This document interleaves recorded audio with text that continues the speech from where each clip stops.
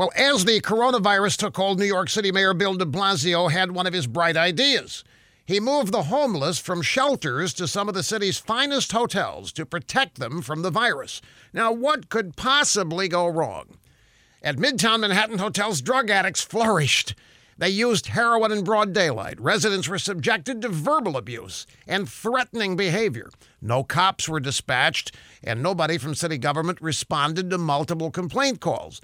The homeless migrated into the fashionable Chelsea neighborhood and created their own encampment.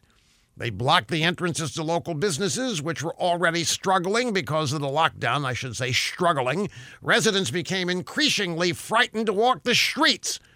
Once thriving New York neighborhoods have had their economy shut down by Democrats, then they had to take the homeless into their hotels with no supervision, no law enforcement to speak of, and no protection given to the residents or businesses of these neighborhoods.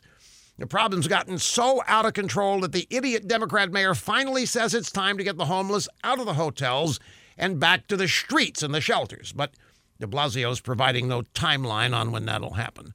Things are so bad in New York, it almost makes you feel sorry for the people who elected these liberals. Almost, I said, almost sorry.